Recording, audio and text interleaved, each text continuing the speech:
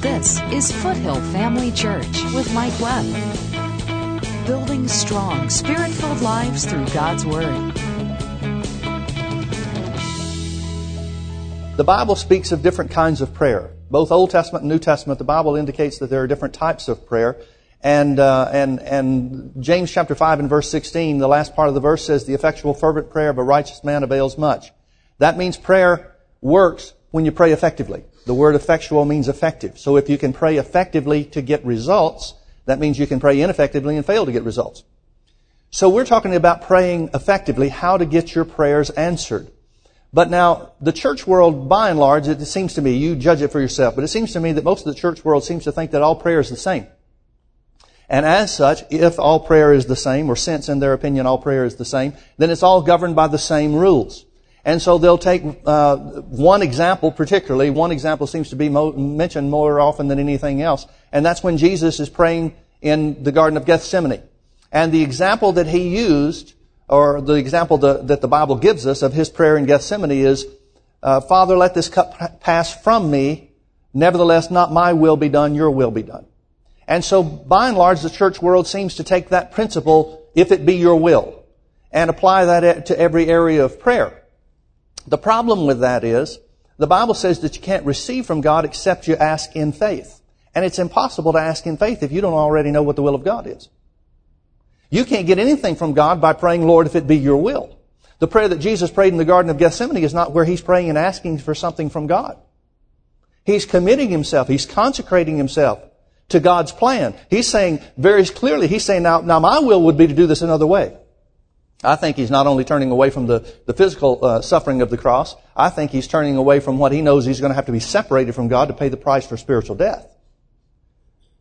I think that's what he's turning away from. And he's very clearly saying, "Now, Father, if there's any other way for us to accomplish your purpose, let's do it another way. But if this is the only way that it can be done, I submit myself to your will."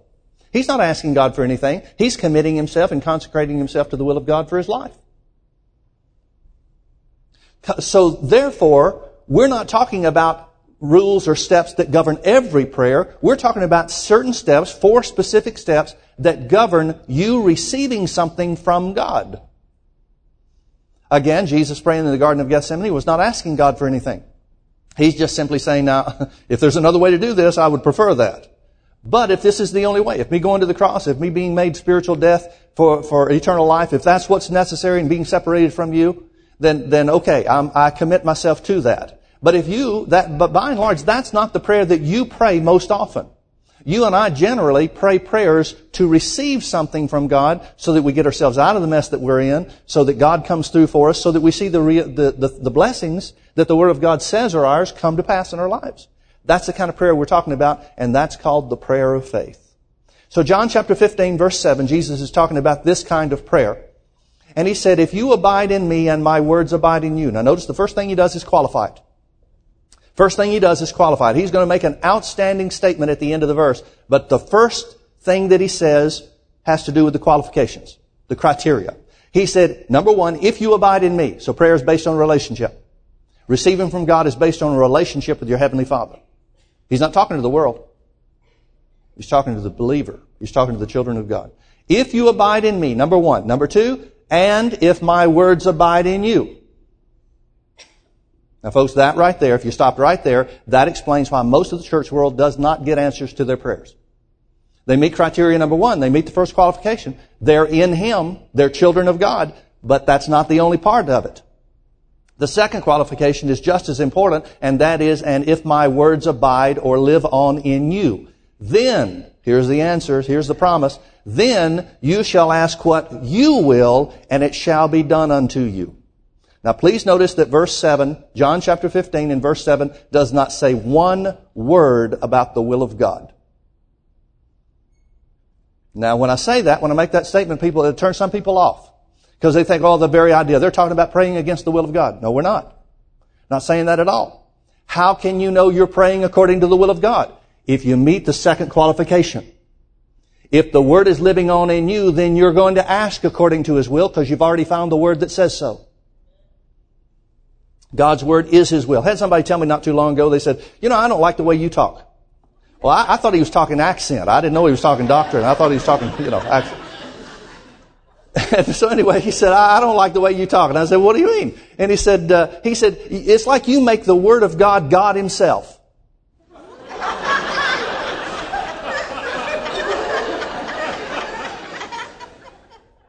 And I said, yeah, and what's your point? He said, it's like you exalt the Bible as much as God. And I said, are you aware of what John 1:1 says? Well, he batted his eyes a little bit at me and said, no. And I said, John 1:1 says, in the beginning was the Word, and the Word was with God, and the Word was God.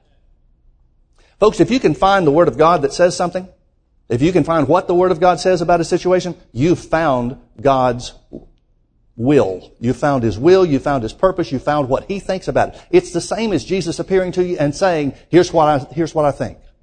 Or here's what I want. The Word of God is the Word of God. You can't separate God from His Word.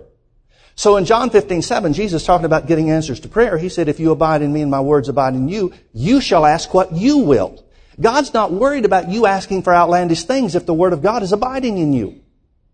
Because if the Word of God is abiding in you, you're living according to His will. The secret is to pray the Word. You pray the Word, and you are praying God's Word back to Him. You are saying, now Father, here's what you said. So, the key to getting your prayers answered is based in the Word. Notice in verse 8, John chapter 15 and verse 8, it says, herein is my Father glorified that you bear much fruit. Now, we could talk in a lot of different religious contexts about bearing fruit and doing good things and doing good works and stuff like that. But the context that this is talking about is very simply this. God's glorified when your prayers get answered. That's the fruit that He wants you to bear. It's not the only fruit that we should bear in our Christian life, but that is a very important area of fruit that God wants you to bring forth, and that is answered prayer. He wants you to get answers from Him. Herein, getting your prayers answered, is my Father glorified that you bear much fruit. Folks, I would submit to you that the church world at large is not bearing a lot of prayer fruit. At least they certainly aren't by the polls that are taken. The most recent polls where people are asked, Christians are asked, do you believe in prayer? Oh yeah, everybody says they believe in prayer. Have you ever got one answered? Man, those numbers shoot down immediately. 100% of Christians say, yeah, I believe in prayer. About 20% of them have ever got a prayer answered that they can point to and say, yeah, I know God answered my prayer here. That's not the way it's supposed to be. That's not what Jesus is talking about. So, let's talk about those 4 steps again. Let's go through the first 2 real quickly. We've gone through those the last 2 weeks. Number 1, decide. Here's the first step to answered prayer. Praying the prayer of faith. Decide what you want from God. And find the scriptures that promise you those things. Then the second part of that, still part of the first step, but an ancillary part of that step is meditate on those scriptures and get them down on the inside of you so you can be ready to use them against the devil when he comes, because he will come at you. Nobody has ever prayed a prayer of faith, the prayer of faith, without the devil trying to attack them in the middle of that prayer. So you're going to have to be prepared. Get those scriptures down on the inside of you. Be ready to use them against the devil when he comes. Step number 2, we talked about that last week. Ask God for the things that you desire and believe that you receive them when you pray. Now look with me over to Mark chapter 11. I think I told you to turn there already. Mark chapter 11, Jesus explaining the principle of faith and the prayer of faith said, as a result of cursing the fig tree, the disciples see it the next morning, the fig tree's dried up from the roots. Jesus answers and says unto them in verse 22, Mark 11:22, He said, have faith in God. Another translation says, have the faith of God. We can extrapolate from that. If it's the faith of God, then it's the God kind of faith. It's the same principle that God used when He created the earth. He looked into the darkness and said, light be. He spoke what He desired to come forth. Jesus says, do the same thing that God did. Verse 23. How do you do that? For verily I say unto you, whosoever shall say. So faith must have something to do with saying. First thing Jesus mentions in relation to this subject of faith is what you say. Whosoever shall say unto this mountain, be thou removed and be thou cast into the sea, and shall not doubt in his heart, but shall believe. Must be believing in your heart. If He's telling you not to doubt in your heart, He must be telling you to believe in your heart. But shall believe that those things which he saith shall come to pass, then he shall have whatsoever he saith. Very simply, the principle of faith is believe in the heart and say with the mouth and you'll have what you say. That's what Jesus said. Now, Jesus did not say that it's only for a select few. He said, whosoever shall say, which means it applies and belongs to everybody. Anybody can operate the prayer of faith. However, I want you to notice that verse 23 says not one word about praying. He's talking in verse 23 about the principle of faith. The principle of faith is to believe in your heart and say with your mouth. Verse 24 tells you how it works in prayer. Therefore, because these things are true in verse 23, therefore I say unto you, verse 24, what things soever you desire. Again, he's talking about your desires just like he did in John chapter 15. He's talking about your desires, not God's desires. What things soever you desire when you pray. Now, when always has to do with time. He's telling you what to do when you pray. When you pray, or during the time that you pray, in other words, believe that you receive them, meaning the things that you desire, and you shall have them. We talked a little bit about this last week, and we encourage you, if you weren't here, to get a hold of the message. Because it's a very important thing. It's a very important distinction that the Bible makes between believing you receive and having. Believing you receive has to do with believing based on God's Word, things that you cannot yet naturally see. The end result of that, if you believe that you receive when you pray, then the end result is you'll have them. In other words, you'll see them. They'll come to pass in a way that you'll be able to see them. So that's step number 2. Ask God for the things that you desire and believe that you receive them when you pray. Now, step number 3 is what I want to talk to you about this morning. And that is, very simply, keep your heart from doubt. Now, folks, it's after step 2 that the prayer battle really begins. You'll find that the devil really won't hinder you too much when you read the Bible. When you're trying to get the Word of God and put it down on the inside of you, there's not a whole lot of resistance. There may be some thoughts that come and that say something like, well, you don't really think that's going to work, do you? But there's not a whole lot of resistance when you're determining what the Word of God says in your situation and trying to find the Word of God to pray. Not a whole lot of resistance there. And during the time that you pray, the devil doesn't really bother you too much there either. He may bring the thought or the idea that, oh, you're wasting your time. This really isn't going to work. You don't think that you're good enough to have this, or something along those lines. But in step 3, after you say amen to your prayer, that's where the prayer battle really begins. Because the time between when you say amen and when you see the answer is the time that you're going to have the most trouble with the devil in any and every situation. And so step 3 is such a critical step, because this is where most prayer battles are either won or lost. This is where most situations, whether you receive from God or whether you fail to receive from God, is going to be in step 3. And that's why it's such an important issue. That's why it's such a key element to having your prayers answered. And that is, again, keep your heart from doubt. Now notice again verse 23 of Mark chapter 11. Jesus is telling us about the principle of faith. He said very specifically, whosoever shall say unto this mountain, be thou removed and be thou cast into the sea. Now here's the qualification. Here's the warning. He said, and shall not doubt in his heart. In other words, if you say it, but then you allow doubt to come into your heart, you're not going to get the answer. So he says, and shall not doubt in his heart. Here's the warning. But instead shall believe. Well, if he's talking about doubting in your heart, he's got to be talking about believing in your heart. But shall believe in his heart that those things which he saith shall come to pass, he shall have whatsoever he saith. So again, the step number 3 is keep your heart from doubt. Now there are several different things I want to talk to you about in relation to this subject. And that is this. Let every thought and desire affirm that you have what you've asked God for. Never permit a mental picture of failure to be in your mind. If doubts persist, and they will, rebuke them. Just like the Bible says, resist the devil and he'll flee from you. Call him by name. Say, doubt, I rebuke you and I refuse to accept you. Destroy every image. Here's another important area. Destroy every image, every vision, every suggestion, every feeling, every thought that does not contribute to what you believe. And as I said again, folks, this is where the prayer battle is either won or lost. Join Mike Webb and Foothill Family Church every Sunday night at 6 p.m. for our weekly healing school. I think a lot of times we make a mistake by praying for people too quickly. Because their idea is we're going to give God a shot. But God doesn't work on shots. God works through His Word. The Bible says in Psalm 107, verse 20, it says He sent His word and healed them and delivered them from their destructions. He sent His word and healed them, not He took a shot. So the first thing we ought to do is go to the Word and remind ourselves. We may already know, but we need to remind ourselves, what does the Word say about this? You spend a day or so reminding yourself of the Word, soaking yourself back in the Word and the promises that it makes to you, then you're in a position to pray. Then you can pray with confidence. Then you can pray knowing what God's will is. Again, that's Healing School each Sunday night, led by Pastor Mike Webb at 6 p.m. For directions and more information, go to mikewebb.tv. So many times people think that God has heard them because they feel like He heard them. So many times people have an idea that God either heard them or failed to hear them, but based on what they feel. And folks, the devil affects your feelings. 2 Corinthians chapter 4, I want you to see something about how the devil operates.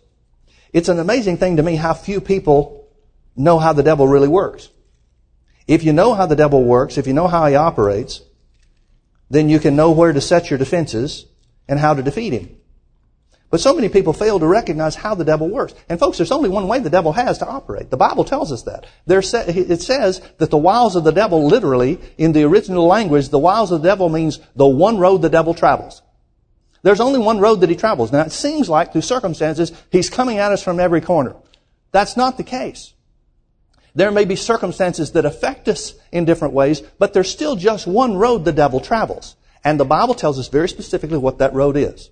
Notice in 2 Corinthians chapter 4, verse 3, Paul says, by the Holy Ghost, he said, but if our gospel be hid, it is hid to them that are lost. He's going to tell you why people do not get saved.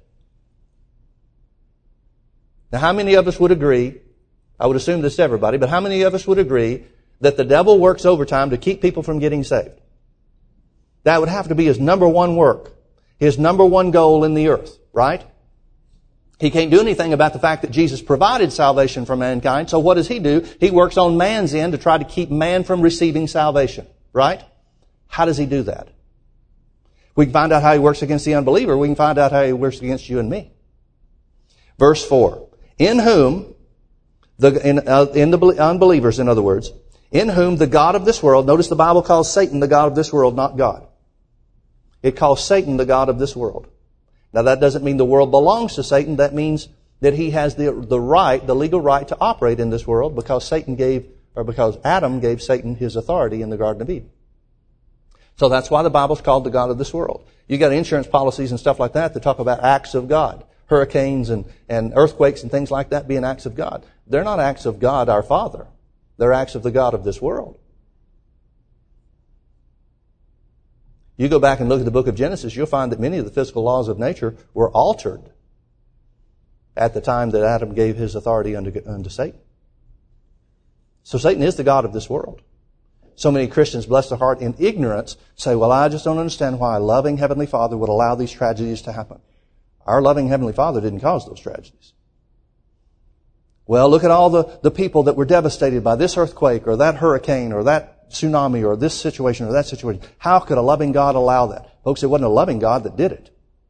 It's the God of this world that was behind those things.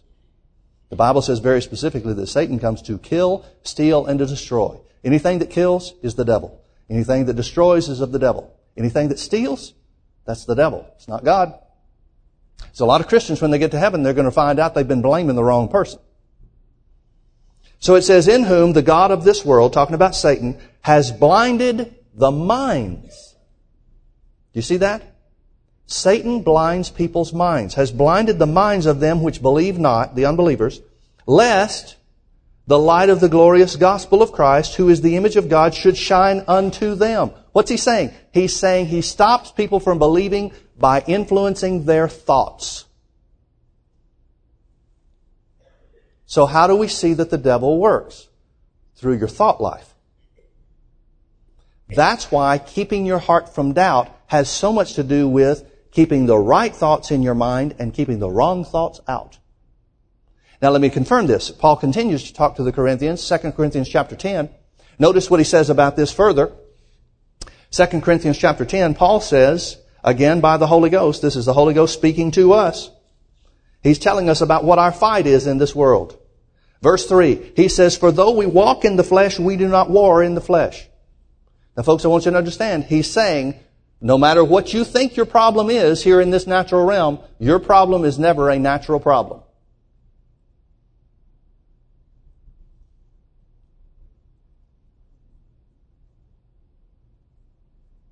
Yeah, but Pastor Mike, sickness, physical sickness has come against my body. Your problem is not the physical sickness.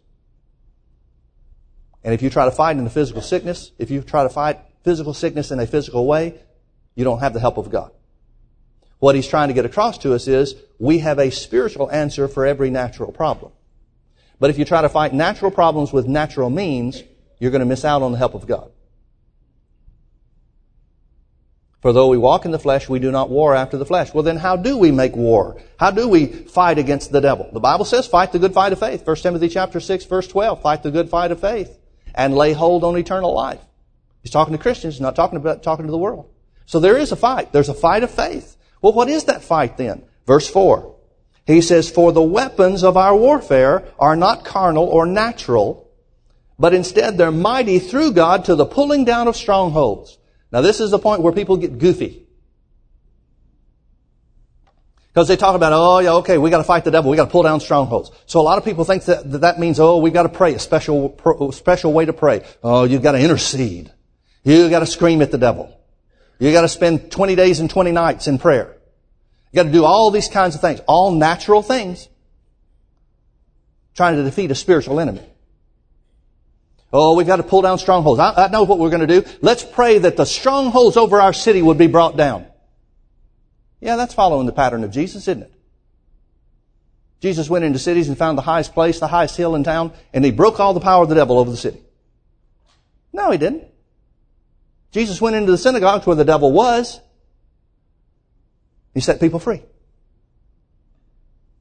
Oh, we've got to take authority over the devil. Jesus did that by casting them out, by setting people free. You don't have to do some special prayer. Oh, Pastor Mike, I've had people tell me this. Pastor Mike, I want to come to church early and pray so that we can clear the air of all the devils so that you can have freedom to minister. I don't need you to clear the devil anywhere. The devil's not big enough to stop me from having freedom to minister. This is God's place. Now, the devil may have come in with you, but he doesn't live here. See, people get all kinds of goofy ideas about the devil. Oh, the devil. And all of those ideas, thoughts, are designed to make you think the devil is the big bad guy. And if we don't do something, if God doesn't move in some miraculous way, we're sunk. Folks, the babiest of the baby Christians has more power in the name of Jesus than the greatest thing the devil could ever do. There is no contest between the name of Jesus, the power that's in the name of Jesus, and the greatest thing the devil can do. Well, then why doesn't the church walk in victory? Because of what they think. So we're supposed to pull down strongholds, the weapons that we're given, spiritual weapons that we're given. They're not natural weapons. They're mighty through God, spiritual weapons, to pull down strongholds. Where do we pull down those strongholds? Verse 5. Casting down imaginations. You know, the only place that the devil can create a stronghold is in your head. And that's only if you let him. Casting down imaginations. The word imagination means the word reasonings. It also means logical thinking. You know what's interesting about people? People think things through to such a way that it becomes logical to them. And it can be absolutely false. Casting down imaginations. Here's how you get rid of the devil's stronghold. Here's how you do away with the devil's fortress, his defensive positions. You cast down imaginations and every high thing that exalts itself against the knowledge of God. Now, folks, where's the only place we get the knowledge of God from? The Word. So we could say every high thing that exalts itself against the Word. You can make that substitution and not do any injustice to the Scripture. Cast down imaginations and every high thing. You know what high means? It means proud thinking. Anytime you or I think contrary to the Word, we're operating in spiritual pride.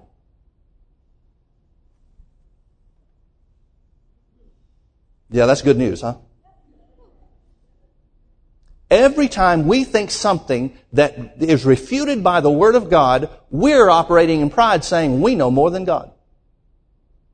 Now, we don't consciously say that. I don't think any of us would consciously say that, but that's exactly what we're doing. We're saying my thought is higher, greater, more real, more true than even what the Word says. And that's what you see a lot of people doing with different things that belong to us, according to the Scriptures, like healing, like provision, like peace.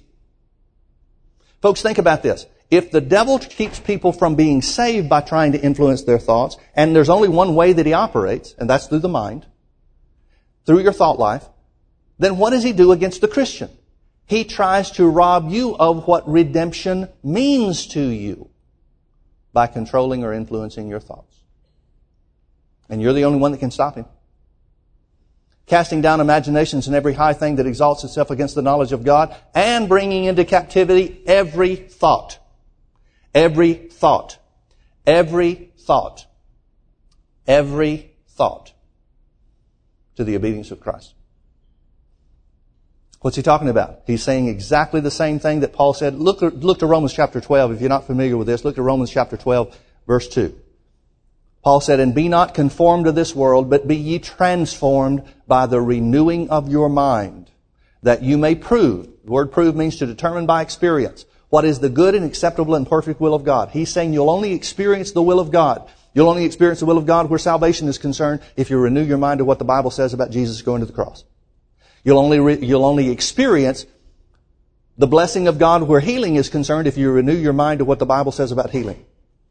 You'll only experience the blessing of God's provision if you renew your mind to what the Bible says about what Jesus did to provide for us. The word renewing of the mind, the word renew means to reverse by repetition. To reverse by repetition. Now, folks, this is the way that the devil tries to rob both the unbeliever and the believer. And that is to make you doubt God's Word. He won't come and tell you this is doubt. He'll come give you a different idea. He'll come and give you a different thought than what the Bible says. And then he'll try to convince you that you're wise for thinking it.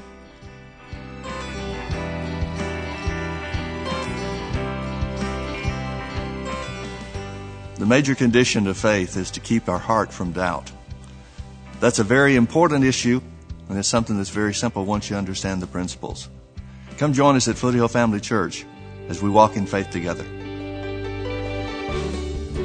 This is Foothill Family Church with Mike Webb. My mother called up and said, "You have to turn on the TV, you have to watch this man." Suddenly we're watching it every Sunday. It started the whole, well, maybe we should go to church. We're going to get out of our pajamas on Sunday morning and we're going to go to church. And now you can't get us to not come to church. And pastors teaching, it was outstanding on television, but you were kind of shocked by how much more there was when it wasn't just the half an hour, but his full message. Join us Sundays at 9:30 a.m. and 6 p.m. or Wednesdays at 7 p.m. Visit us online at mikewebb.tv.